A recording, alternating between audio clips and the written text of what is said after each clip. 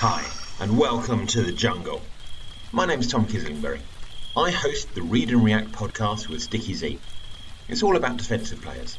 We know it seems like a scary world with all the savage beasts and dark corners and mysterious ruins. So we want to help you through it.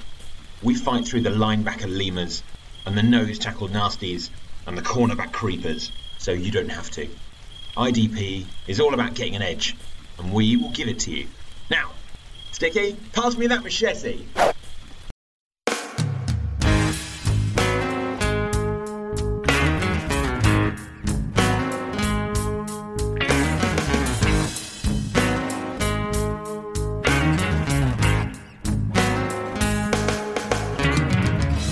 You're listening to the Dynasty League Football Podcast, where there is no off-season. Welcome to the latest edition of the DLF Dynasty Podcast. Once again, in the lead chair, I guess, this week is myself, Dan Myler, and once again, I have my two good friends, Matt Price and Ryan McDowell, at my side to talk again about another rookie class in our series. This will be the third of three. We're all the way up to the 2015 draft class. Ryan, you've been killing it so far in our rookie redo mocks.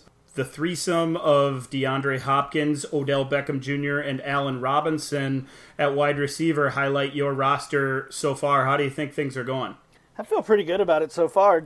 I guess after we did our 2014 draft last week, it made me realize how weak 2013 was. I know when we were recording that show, we talked about that it wasn't as bad as people say, but when I look at Chris Thompson and Rex Burkhead compared to some of the players that went at the end of our 2014 draft and some of the players that I'm looking forward to drafting today, they certainly kind of stand out for bad reasons. But overall, yeah, DeAndre Hopkins, Odell Beckham, Allen Robinson. I've got Derek Carr in that super flex format, so I feel like I have a pretty good start. Yeah, I do too, and you're right. The 2013 class pales in comparison to what we did a week ago with the 2014 class. Matt, you've had the second pick in each of our drafts so far, and you have a nice set of receivers as well with Keenan Allen, Mike Evans, and Jarvis Landry. Also added Zach Ertz and Jimmy Garoppolo, so, and not to mention Adam Thielen, so you have a pretty good start as well. How do you feel about yours? I feel good about my receivers, and that's really about it. I got to get on the board with some running backs here, that's for sure. Ertz, I started Ertz this week in the playoff contest, and he let me down there, so it's not off to a good start with him. Yeah, and that's going to bleed into what we're doing here, of course. Ryan mentioned the late first round picks from the first 2013 draft we did. Yours were Theo Riddick and Spencer Ware, so hopefully those aren't your starters when we're done with this whole exercise. I'm sure they won't be. You'll add to that roster this week, of course. My start highlight really so far is Le'Veon Bell. Other than that, I have Travis Kelce at tight end and Brandon Cooks and Devontae Adams at receiver so far. So I got a lot of building to do as well. Things have, we've gotten a lot of feedback from people on Twitter. We appreciate that as always. Keep the feedback coming on that. Before we get to this week's rookie draft flashback, though, guys, we got to talk a little bit about what happened in the NFL this past weekend and look forward to championship weekend as well. Matt, you're, as well as I am, a Packers fan. What do you think of that Vikings finish? Man, I feel really bad for that cornerback. He if he just kept his head up and wrapped up instead of trying to make that big hit, it would have been a Saints victory, and that's who Ryan and I have been rooting for the entire time. So good on the Vikings, though. It seems like they really are going to get to play a home Super Bowl, so I'm excited to see that play out. Yeah, it seems like they may be that team of destiny when things like that work for you, of course. Williams, I feel bad for him as well. It seemed like the perfect situation to just stand there and let Diggs run into you and fall down instead of ducking out of it. I do feel bad for him, of course. Ryan, what were your thoughts on what happened all weekend? Yeah, that was just such a crazy game, and for it to be the final game of the weekend, I think my family was really confused. I, of course, was in front of the TV watching that game the entire time, and my daughter would come in, my wife would come in and ask me who I was cheering for, and I'm not a fan of either team, but I was cheering for the Saints. I've always liked Drew Brees, and of course have been rooting for Alvin Kamara this year. So that's the team I was rooting for. But then when that last play, the touchdown to Diggs, I'm jumping up and screaming, and my wife is looking at me like, "What is the matter with you?" You know, the team you were Did for. Did you forget who you're rooting for? Yeah, the team you were for just lost. But I mean, honestly, I was just rooting for good football, and we certainly got that in that game. But just an amazing game. So many great plays. And I think the same could probably be said for the most part from the first game on Sunday as well. That Steelers-Jags game was entertaining at the very least. Although Steelers fans will say that defense was horribly disappointing, and I can see that as well. But from a football fan that was just watching football that day, it doesn't get a whole lot better than those two games, fellas. Yeah, definitely. And I think most people expected some type of 13-10 game in that Steelers-Jags game. So to see the offensive explosion from both teams, which we haven't really seen from the Jags for most of the year, at least maybe the entire season, that was a nice surprise and an awesome Sunday of football. Yes, and with that, let's move back towards what we've been working on a little bit. Actually, first of all, let's take a quick look at our Playoff Fantasy Football League, do a quick update on that. Of the three of us, Matt, once again, I believe you had the biggest number of us in the second round as well as the first round. Built a pretty nice lineup once again and sitting in fifth overall. Meanwhile, Ryan had a nice score and is up to seventh, and I'm bringing up the caboose at, I think, 12th or 13th. But only a handful of points behind you guys, so I still have a chance. Want to throw a quick shout out to our overall leader to this point. It's Tyson Banker, so well done through 2 weeks, Tyson. He's followed up by Brian Foster and Andy Solomon. You guys, did you use big names this week? Any disappointments that you didn't get to use that now you won't get to because they didn't advance, Ryan? I guess I wish I had used Ben Roethlisberger. Obviously. The game he had was amazing. I told you guys off the air, I did that bad owner thing. I actually forgot to set my lineup on Saturday, so I missed all of the Saturday games. I did remember in time to set it on Sunday and got lucky with some of those big offensive performances we saw on Sunday. I used Fournette, I used Kamara, I used Michael Thomas, and those guys got me a big score. So yeah, I got lucky on that one. Matt, what about you? You got anybody you are looking forward to using, or now that you can't use because they got disqualified? Yeah, Ryan outscored me this week by about 11 points, so he caught up a little bit to me. No, disrespect. But yeah, I also wish I had played Roethlisberger. Of course, it was kind of a toss-up between him and Matt Ryan to me. I really thought the Steelers were going to move on, so I'd be able to play him against the Patriots, and I thought Matt Ryan, had a chance to lose, and he did, but he'll put up 11 points, so not so good there. I think if I would have played Roethlisberger, I probably would have been close to the lead. But Le'Veon Bell was nice to get in there before he got eliminated, and Kamara as well. So I had a decent day. My biggest mistakes were Chris Hogan. He did catch a touchdown to save me, but only caught one pass for 4 yards. And I guess Zach Ertz free for 32, no good. So it would have been better to save him for next week. I had Corey Davis in a few of my daily lineups this past weekend because he was such a bargain, and thought for a moment of playing him here because just like in a daily game, you get chances to use players, and if you're on them and nobody else is, you have the chance to move up standings if they go off. Never had him in my lineup, but nearly put him in. Wish I had done that. Had a few other players in my lineup. Had James White in there and swapped him for Fournette, and that one I didn't feel real good about on Saturday and loved on Sunday. And then the other one is I chose to use Derrick Henry over Le'Veon Bell because I thought Bell would advance. Not so much. So that was a mistake for me. But Fournette saved me. I'm still within shouting distance of you guys, and we'll continue on through the Super Bowl, of course. So with all of that out of the way, let's talk a little bit about our rookie draft flashback, which has been the theme of our last few episodes, of course. We are in week 3 of our rookie draft flashbacks. We already did the 2013 and 2014 drafts, and this week we'll continue on with the 2015 draft class. The next few will, of course, feature the 2016 and 2017 classes, followed by an overview episode, which will try to get a little bit of listener feedback involved with. Probably throw some things out on Twitter, who has the best roster, best running back group, wide receiver group, things like that. But that's all in the future. Ryan, I would like to, we should probably mention that you're doing an article series on our topic as well. Tell our listeners a little bit about what they can read about what we're doing here. Yeah, basically just taking this idea and putting it in written form, kind of a recap of each podcast episode. So the 2013 and 2014 versions will be out soon. Maybe even by the time you're listening to this.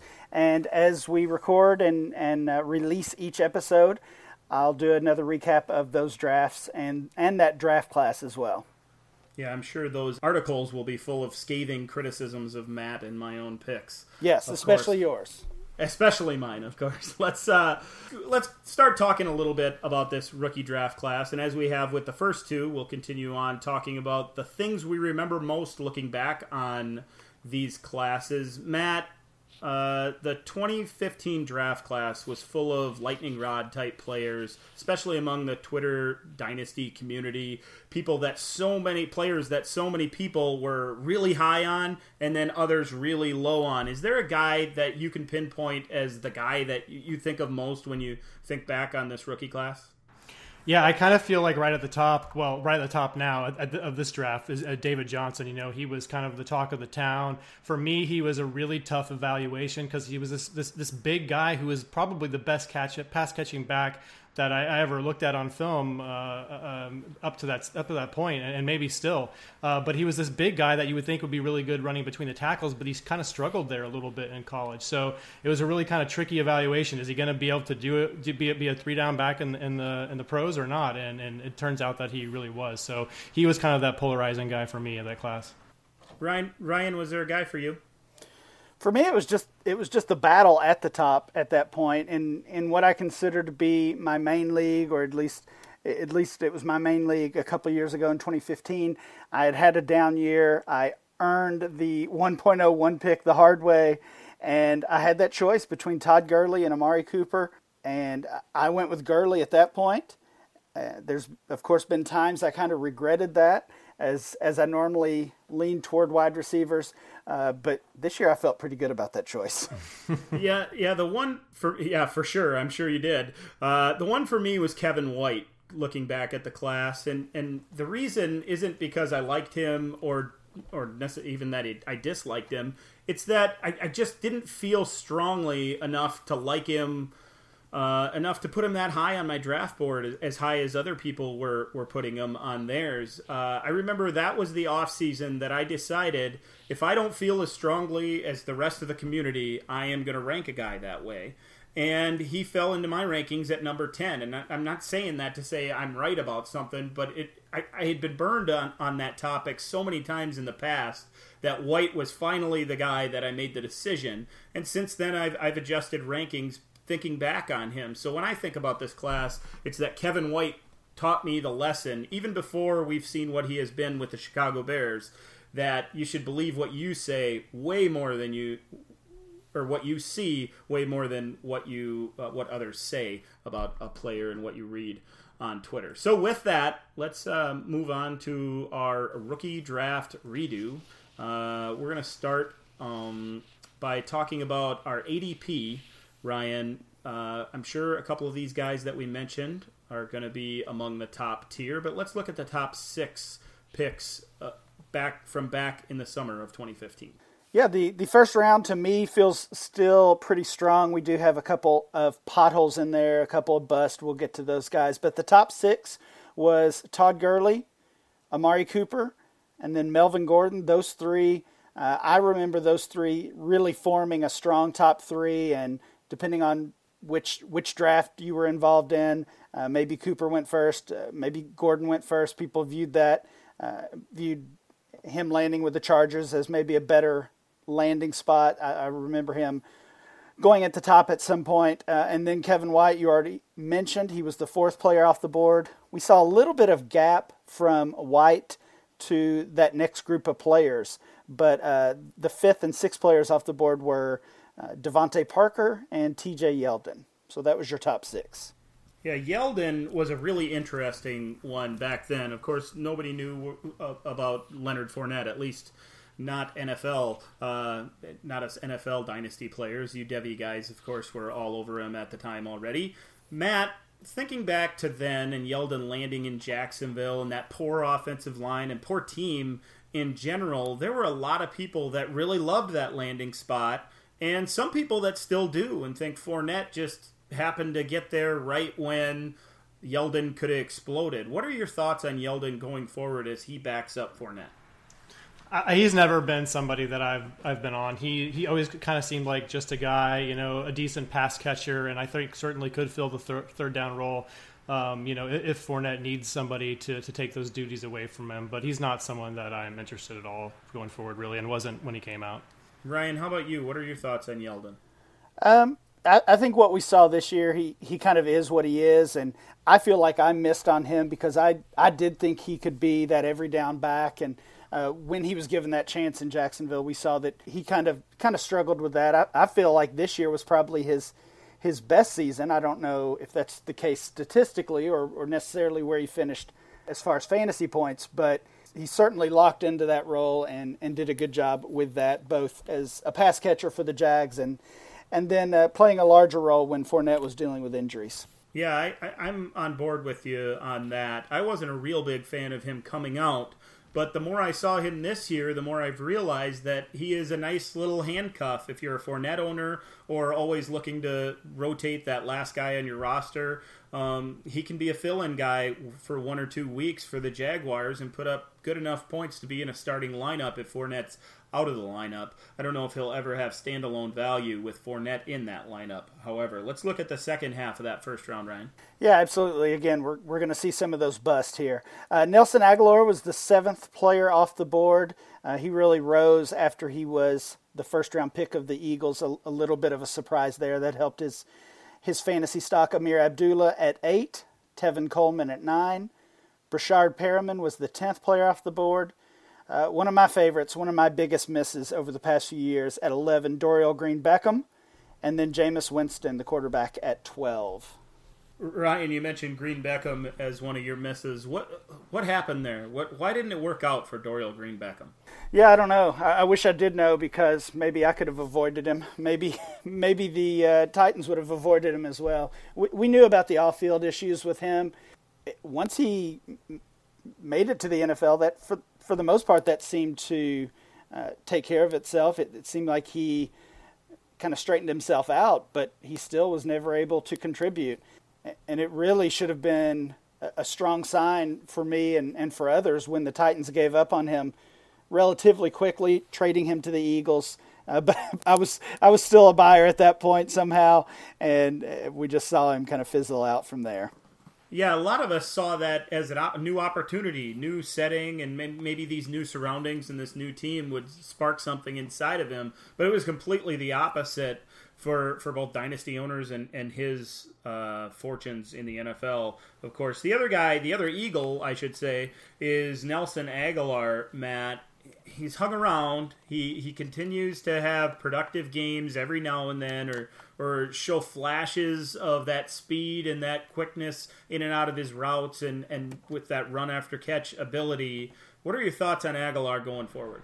I'm really glad that Aguilar finally came around this season and that Juju had a nice year because for a while there it really did seem like every single USC wide receiver was just going to bust. And honestly, it was definitely played into my analysis with Aguilar. I wasn't a huge fan of his coming out, and I'm not going to say that bias didn't creep in a little bit. He just wasn't someone that I saw as is really a number 1 or even a number 2, but he's carved a nice role for himself out in the slot there.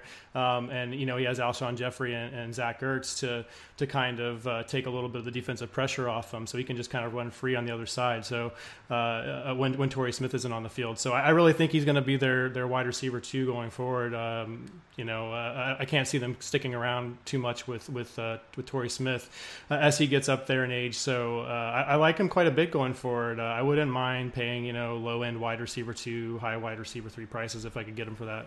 Sure, Ryan. Is there anything we can learn from the whole Aguilar situation? He gets drafted into a nice situation in Philadelphia. Of course, back then Chip Kelly was there in that quick passing game and trying to get the ball out of the quarterback's hands quickly. Everybody thought Aguilar fit really nicely into that, including us in the Dynasty community, and we thought there was the chance at immediate return right away, and that hasn't happened.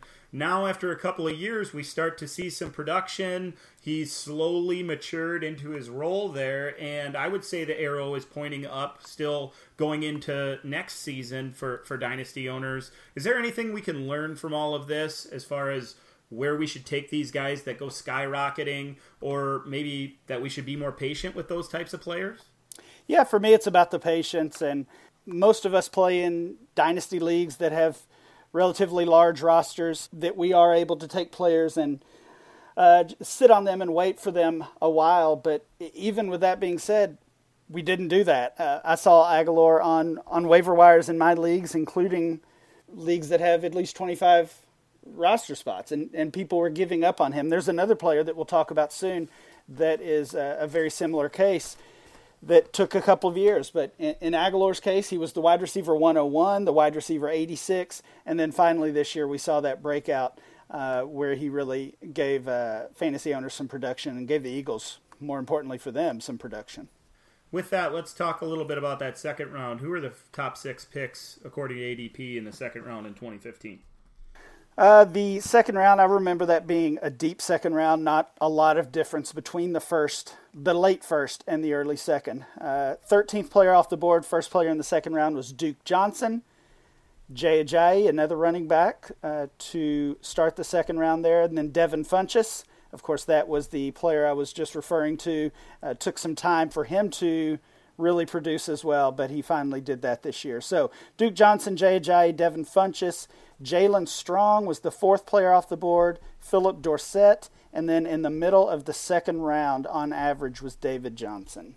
We're going to have an opportunity to talk about David Johnson and how I messed up my drafts by not taking him late in the first, early in the second, or in some cases even late in the second where he was going. Duke Johnson is an interesting name, as well as Ajayi. But I want to talk a little bit about the wide receivers here, Matt. That group of Funchess, Strong, and Dorsett, like Ryan said, Funchess has come on a little bit. Strong and Dorsett are both interesting names to me, and two of the guys that I was referring to early in the podcast when I mentioned how there were some lightning rods. Some people were super high on Dorsett and all that speed and going in the first round, all the things around him. Same with Strong, the big receivers that were in this class, including Cooper and White and Parker. There were some Dynasty owners out there that put Jalen Strong in the group with them because of his height, and he had a little bit of speed or enough speed to get downfield, and he was a big playmaker in college. What's not working for these two guys, and is there anything we can learn from the Strong and Dorsetts of the world? Jalen Strong, I thought he might be coming back from the dead once he ended up on, I think he signed with Jacksonville, like in the middle part of the season there. So I thought that might be a nice opportunity for him, but, he wasn't able to overtake even guys like Keelan Cole and Jaden Mickens. I mean, I don't really know what the future holds for him. I can't imagine that he's going to be productive from a fantasy standpoint anytime soon. He was someone that I often kind of talked about in the same breath as Devontae Parker. I kind of saw a lot of similarities between those two players, and Parker was somebody that was going, in the middle of the first round, and you could wait and get him in the middle of the second, like we're talking about here. Funchess, he was another one. I thought he was kind of redundant with Kelvin Benjamin. That pick didn't make a lot of sense to me, especially since Benjamin had such a successful rookie season. So I wasn't really on him either.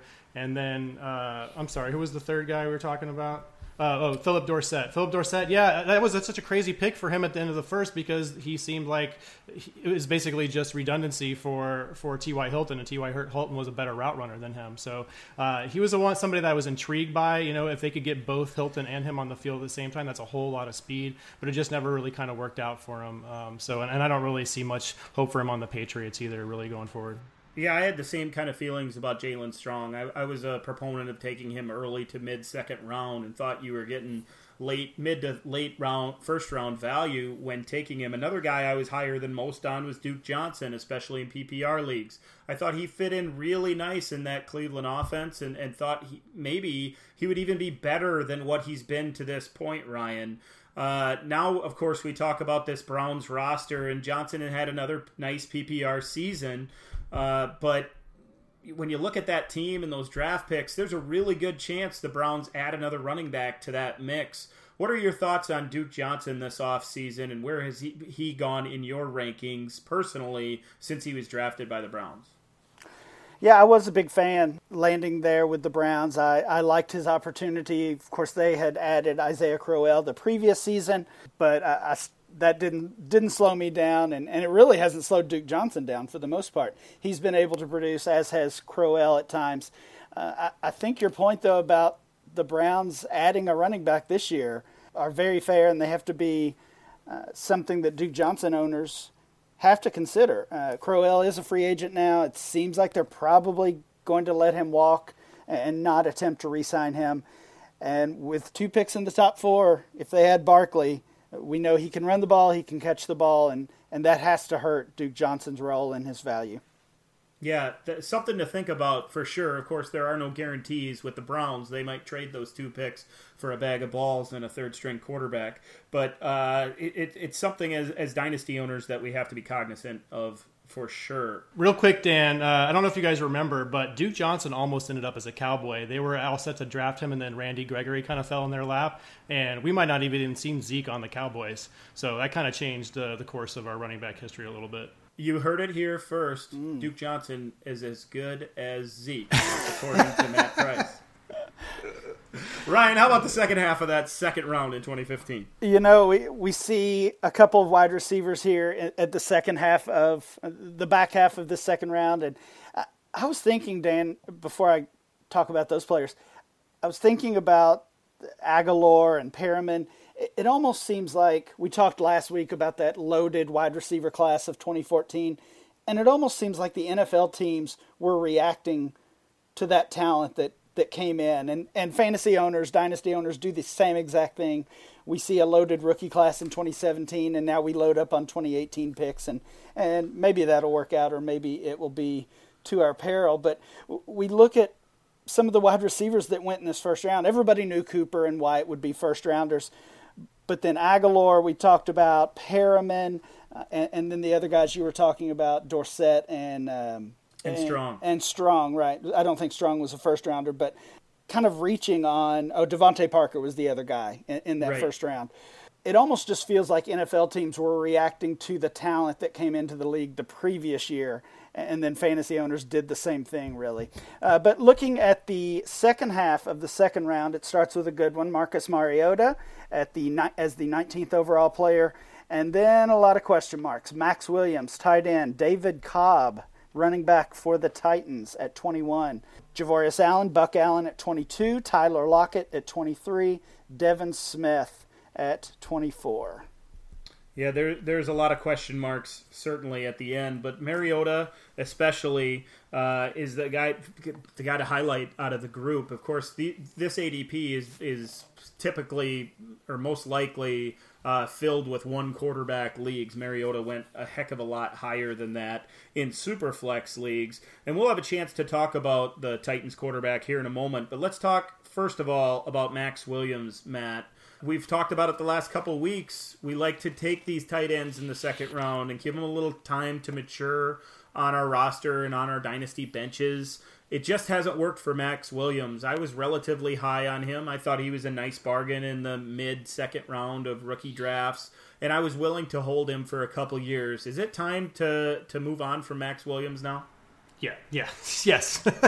I mean, the Ravens said all we need to know about how they feel about Maxx Williams when they signed like 7 tight ends this offseason. So I just don't see much of a future there for him unless all of a sudden he gets healthy and somehow takes over the job this offseason. I know it takes a while for tight ends to develop in general. They aren't all Evan Ingram, but that just seems really crowded. I guess there's a chance, but I mean, if you want him, he's on your waiver wire. Don't, maybe as a last roster spot, I guess, but I don't have much hope for him. This SEC tight end class in general was just kind of a wasteland. The only guy I was really kind of interested in was Clive Walford. So he went a little bit farther down, I think, in like the third round. So he never really had a couple flash games too, but then Jared Cook came and kind of took his job, and I don't really know if we're going to see much from him either. Well, you made me feel a little bit bad, Matt, because I still have, on my deep rosters, I still have Maxx Williams as that fourth or fifth tight end, just holding on to hope. Ryan, can you shed any light on it? Is it a horrible decision to hold on to him? It's close to a horrible decision. It depends on. I guess it depends on how many roster spots you have, but I'm talking about 30 plus, 12 teams and 30 plus. I mean, why not? He's got draft pedigree. I think he was the second rounder for Baltimore back then, and there certainly is some opportunity with Baltimore. I assume Maxx Williams is going to be a free agent though, so he may not even be back there. I don't know. Right. I still think about the guy coming out of Minnesota that was stretching fields, and if he had a legitimate, even a Big Ten quarterback at the time, I think his numbers would have even been bigger. And I thought he could translate to the NFL, stretch the seam, be that guy that gets 4 or 5 targets a game, and 2 or 3 of them would be down the field. And then also the red zone presence that he showed at times at Minnesota that seemed to be something that could be used, especially when he landed in Baltimore, that Harbaugh, a little bit of an old school use of the tight end and being able to play all over the field. I thought it would make sense there. It just hasn't, unfortunately. Let's move on to the third round, Ryan. Any names worth mentioning in the third round and beyond in the ADP? We had basically one third rounder who has hit, and he has hit relatively big. The last player in the third round, 36th player overall off the board, according to this ADP, is Stefon Diggs, Minnesota wide receiver. Yeah, and coming off that big catch on Sunday night, I wonder if that'll affect where he goes in our draft that we're going to get to right now. Now, our ADP was based on single quarterback. We're doing a super flex draft. It's also PPR. But just to make the team building exercise a little more fun, and because we all the three of us all play in super flex leagues almost primarily or almost exclusively, we're going to make it super flex as well. So we did a random drawing once again for our draft order, and this week it wasn't Ryan that got the number 1 pick. It was me. And Matt once again fell at number 2, with Ryan coming in at number 3. So I have the first pick in our draft, and I'm going to make the obvious choice here. It's going to be Todd Gurley. I don't think we have to talk in too much depth about what Gurley can do or will do or has done in the past for dynasty owners. He won lots of us championships in 2017. I see him as the type of player that will continue to do that in that McVay offense. He is a top 5 dynasty asset no matter what your settings. And the obvious pick to me, Matt, at number 1, you must agree, right? Yeah, absolutely. If somehow you took David Johnson, who I'm going to take here, I would have been ecstatic to get Gurley. I'm pretty happy to get David Johnson as well, though. But there are still some concerns, and luckily his injury was a wrist injury and isn't really going to affect his lower body. But probably not a lot of people know he's already 26, even though we've had 1 full season from him, so he's a little bit older. Carson Palmer's retired. Larry Fitzgerald might follow suit. Bruce Arians is gone, so there's some doubt there that he's going to be able to return to that that top 2, top 3 kind of running back status. But the temptation is too strong there to pass up on a guy that I think is truly one of the only guys in the NFL that has a potential to catch 1,000 yards to go along with 1,000+ rushing yards. So there's no way I can pass him up here, and I think these two are clearly a tier above the next set of guys. Absolutely, and I don't think it's a slam dunk, 100% easy pick to take Todd Gurley. There is a moment where you should think back on the 2016 season when considering David Johnson. That was a pretty magical run as well. I know Gurley, because of recency bias, is on the tip of everybody's tongue and on the top of everybody's mind. But Ryan, David Johnson still deserves to be mentioned in the same breath as Gurley, right? Oh, yeah, absolutely. I think so. Like you said, recency bias with Gurley, what we've seen this year, and with the injury to Johnson. Plus, Johnson is a little bit older than Gurley, and even a little bit older than Le'Veon Bell, who we saw in our first episode of this series in the 2013 class. So some people might knock him for that when comparing him to Gurley or some of these other top running backs. But yeah, I mean, I agree with you guys. Gurley and DJ as the top two, and then a drop to this next group, which is where I get to pick. So thanks a lot for that, Dan. Yeah, I'm sure you're excited to make this pick. There's definitely a drop down for sure, but you do get 2 picks. I don't know if that eases your mind, though. It doesn't. No, it actually... Okay, all right. I think it makes things worse. Well, I'll share a little table talk here. In my rankings, the next 5 players are all about equal value. So to have the first 2 of those is not the ideal spot. I think Dan to get Gurley and the last 2, that's the spot to be in. I'm envious of you this week. But I still have to make my picks. They're difficult ones. Unfortunately, the rules don't allow trades, or we could start a negotiation of that pick for DeAndre Hopkins, because everybody knows how much I love. Well, love we can't even get a trade done in our real league, so right. let's not go there. At the 1.03 spot, I'm gonna go ahead and take Amari Cooper. He was the top 2 pick or top 3 pick back in 2015, and I'm a big believer. I think most people know that. He's got 3 fantasy finishes in his 3 seasons as a wide receiver 3 or better. He finished the season pretty strongly, I guess we could say, to sneak into that wide receiver 36 spot overall. Just barely got there.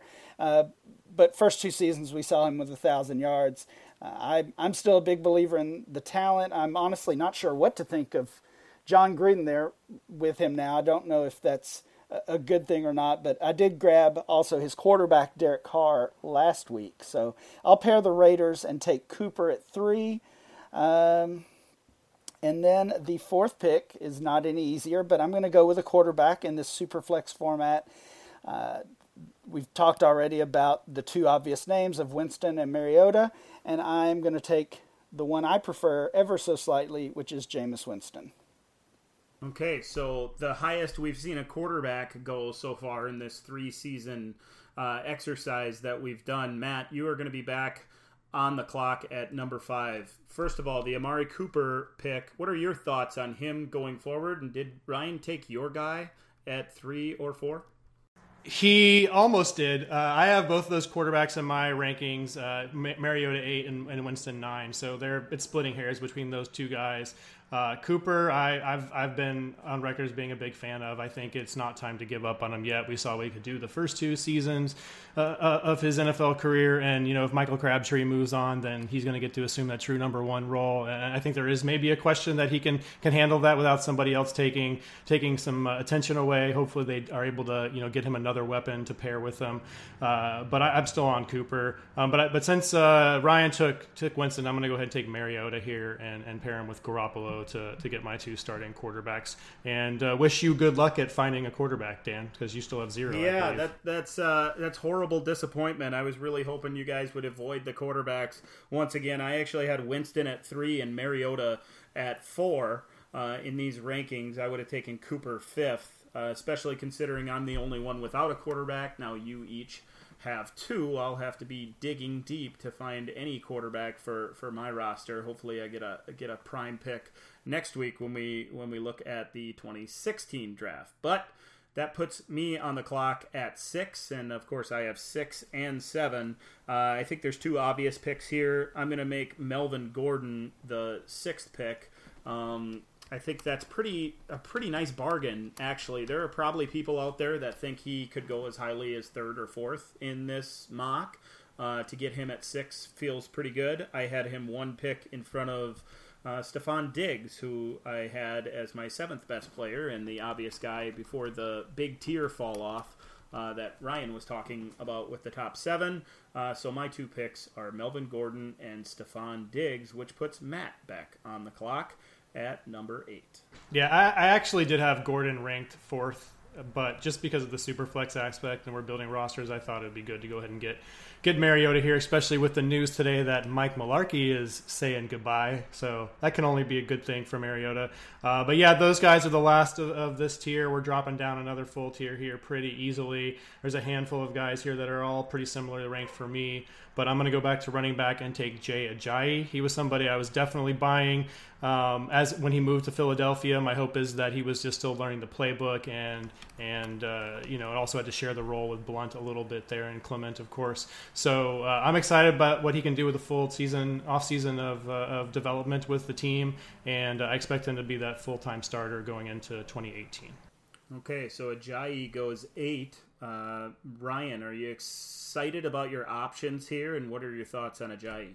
I don't like Ajayi, but I think he makes sense at this pick for Matt, or at that pick, I should say. I think it's pretty easy to argue he's the best of that third tier, if you want to look at those guys as the third tier after Gordon. And I'm glad I didn't have to pick him. I'm glad Matt took him.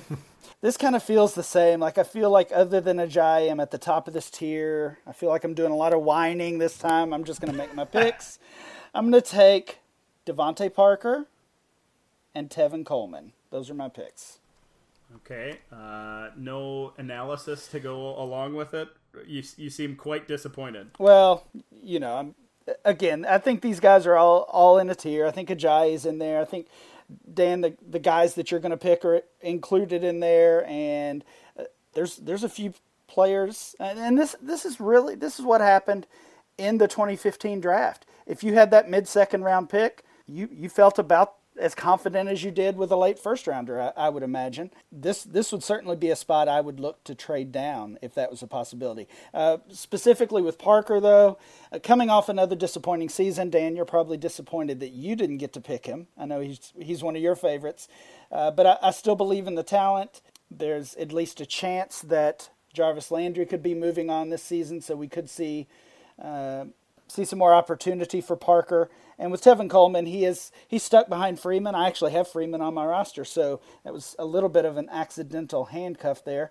Coleman has back-to-back top 24 running back seasons, though. So he's shown that he's able to put up some fantasy points even with Freeman there in front of him.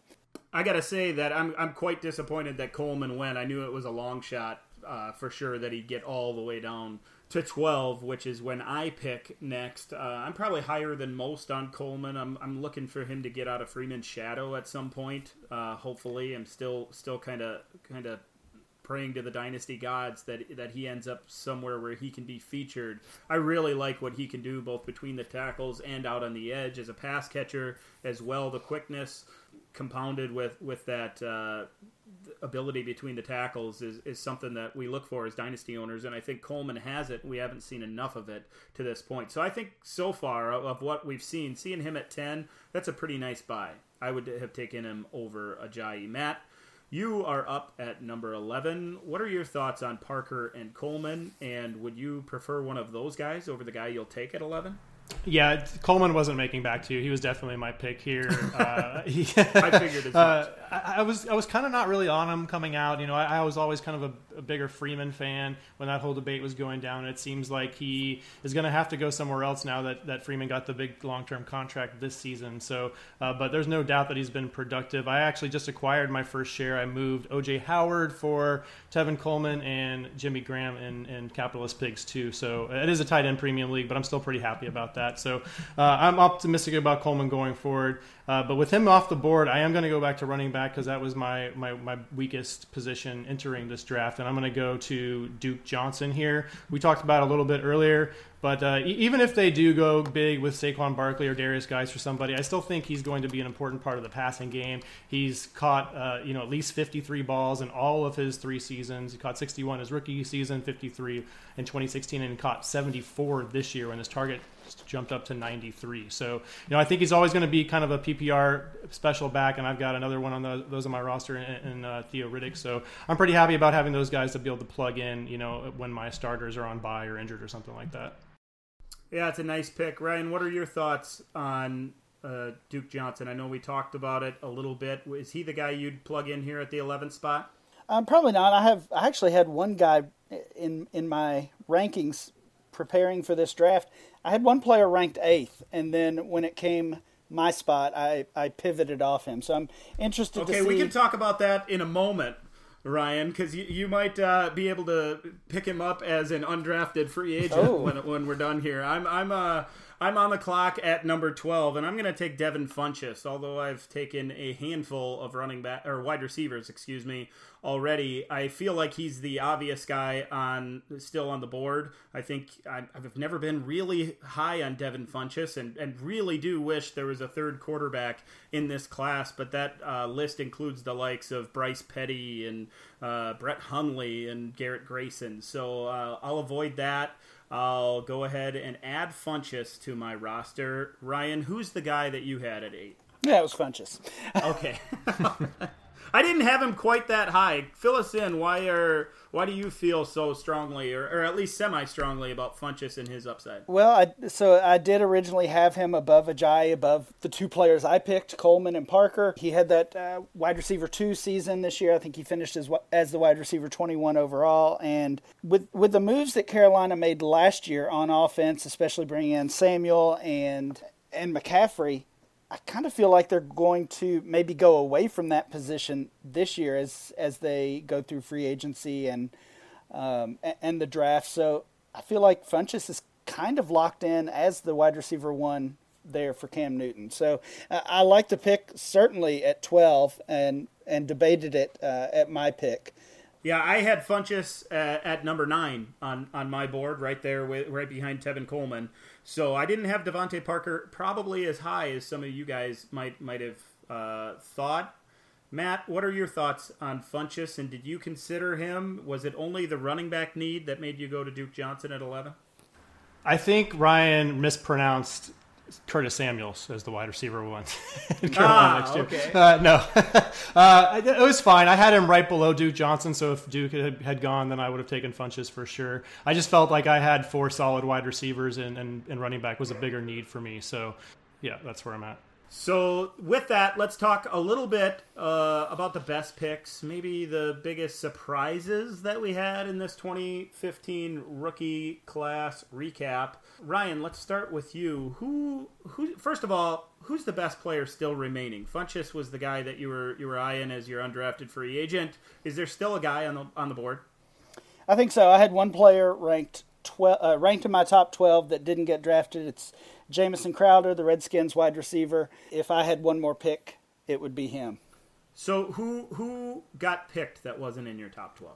Duke Johnson, but honestly, like I said earlier, okay, from 8 until 15 or 16, very little difference. I don't think Duke was a bad pick. There were other guys in there to consider. Cameron Meredith, Tyrell Williams, Ty Montgomery. Once you kind of get into that second round range, I think those guys are all in play. Yeah, I think we're all probably sharing a brain. I had Duke Johnson at 12 and Jamison Crowder at 13, just outside of my top 12. Matt, how about you? Who's the next guy on your board? Yeah, it was definitely Crowder and Williams for me. Can we talk about Ty Montgomery, though, real quick? Because What do you guys – I want to know, Ryan – well, from both of you guys, obviously. This is a Packers show, right? So what's going to happen with Ty Montgomery next season? Is he going to be the lead back entering? Is one of those 2 rookies going to do it? Is he going to go back to wide receiver if Jordy or Cobb take off? What do you envision his role being in 2018? Yeah, let's talk a little bit about Ty Montgomery because he wasn't picked in this exercise. I thought about taking him. I considered him when putting together my board. I think he's one of the guys Ryan's talking about, falling between that 10 and 16 range. Somebody that could probably easily be considered in the top half of that second round if we were to go there. Ryan, I've been a Ty Montgomery fan. I think he can fill that pass catching / running back role with 5 to 6 carries and 3 to 4 targets a game. But now that I've seen these rookies or going into their second year tailbacks in Green Bay, it feels to me like he's got big time competition for touches out of that Packer backfield. I still see Aaron Jones as the obvious number one back in Green Bay right now if you're looking at his skill alone. And it seems like Jamal Williams really he's that power thumper between the tackles that can grind out yards. What are your thoughts on Ty Montgomery as we go forward? I think Montgomery might be a nice buy low this offseason between the performances that we did see from Jones and Williams and the injury to Montgomery. His value is way down. Of course, he doesn't go in the top 12 here for us. But I think as long as he's healthy, he's going to have a role. And I don't know. I'm not ready to define that if it's going to be a wide receiver or running back. And I'm sure the Packers aren't ready to either. But I think he's going to have a role. They're going to lose one of those veteran wide receivers. And both Williams and Jones have shown, like Montgomery, that they've struggled, at least through one season, struggled to stay healthy as well. So, yeah, Montgomery is a nice guy to buy and take a shot on just to see what happens.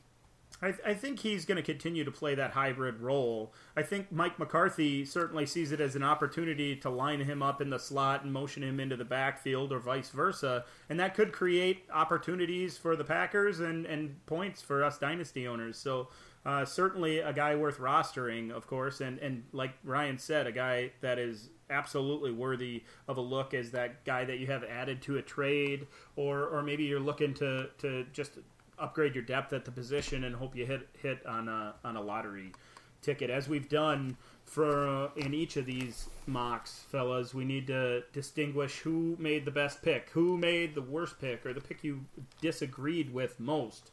Matt, which one did you like the best, and which one did you shake your head at? I liked the Melvin Gordon pick the best, honestly. I feel like I probably should have taken him at, was it 5? 1, 2, 3, 4? Yeah, at 5. I thought that was a great value there. You got him to drop all the way back to you for your second pick. Worst pick, probably for me, Devontae Parker is just not someone that I believe in going forward at all, really. With that Miami offense, feels like just a big cluster. I feel like, if they end up re-signing Jarvis Landry, it's just going to be more of the same, and he's still going to have to compete with targets with Kenny Stills. So it's not someone that I'm targeting. Ryan, I know you're incredibly jealous of us drafting at the top and me getting 3 of those guys, but which one's the best one and which one is the one that you weren't quite sure about? I guess the best pick for me, I always look at those tier gaps, and when you can take advantage of those, I think that becomes a good pick. So for me, the best pick was Diggs at 7, and the pick I guess I dislike or disagree with was right after that, Ajayi at 8. Yeah, I had Ajayi a little bit later as well. I like getting Diggs at 7 and Gordon at 6, as you guys mentioned. I think Marcus Mariota and Winston were both values where they went. I thought they were the 3rd and 4th best players. So I guess that makes Cooper one of the guys where I was like, ooh, I would have taken the quarterbacks first. I won't go that way, though. The best one, I think, is Tevin Coleman at 10. That speaks a little bit to the depth of the draft and how many players there are that people still think are really valuable players. Like I mentioned earlier, I think he has that upside. And to be able to get him at 10 in this exercise feels pretty good. For sure. If there was one that I scratch my head over, it's probably Ajayi as well. I'm not as high as others are. I still think there is upside in Philadelphia, an off-season being there. Maybe he can get a bigger piece of the pie there. I do think there's question marks with that, however. So I'll pick him as the one I disagree with most, but I think for the most part, the 12 guys that should have gone in this top 12 went in the top 12. So with that, let's take a quick look at our rosters. Both of you have quarterbacks, and I do not. Ryan, let's start with yours. Derek Carr, Jameis Winston as your super flex. Just one true running back to this point. It's Devonta Freeman. After that, you're stacked at wide receiver with DeAndre Hopkins, Odell Beckham Jr., Allen Robinson, and Amari Cooper. Still looking for that tight end. However, Matt, starting lineup, 2 quarterbacks, Mariota and Jimmy Garoppolo is a solid base for that position for sure. David Johnson and probably Ajayi as your number 2 running back. Keenan Allen, Mike Evans, and Jarvis Landry at wide receiver, along with Thielen, who would fill a flex spot for you. And then Zach Ertz at tight end. Me, still looking for those quarterbacks. Don't even have one on the roster. Le'Veon Bell, Todd Gurley, and Melvin Gordon are my 3 tailbacks, with Brandon Cooks, Devontae Adams, Stefon Diggs as my 3rd wide receiver, and then Travis Kelce is my tight end with Jordan Reed on my bench. So that's the start of our rosters. We still have 2 more drafts to go to build these rosters. We don't know who has the number 1 pick next year, or in next year's draft anyway. That's coming at you next week, but it will be up to a 6-year-old. We do know that for sure.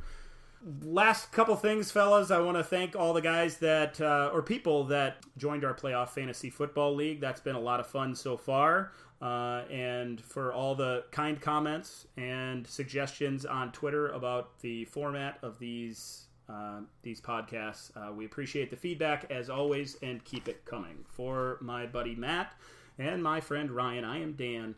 You will catch us again next week on the DLF Dynasty podcast, where we will cover the 2016 rookie draft.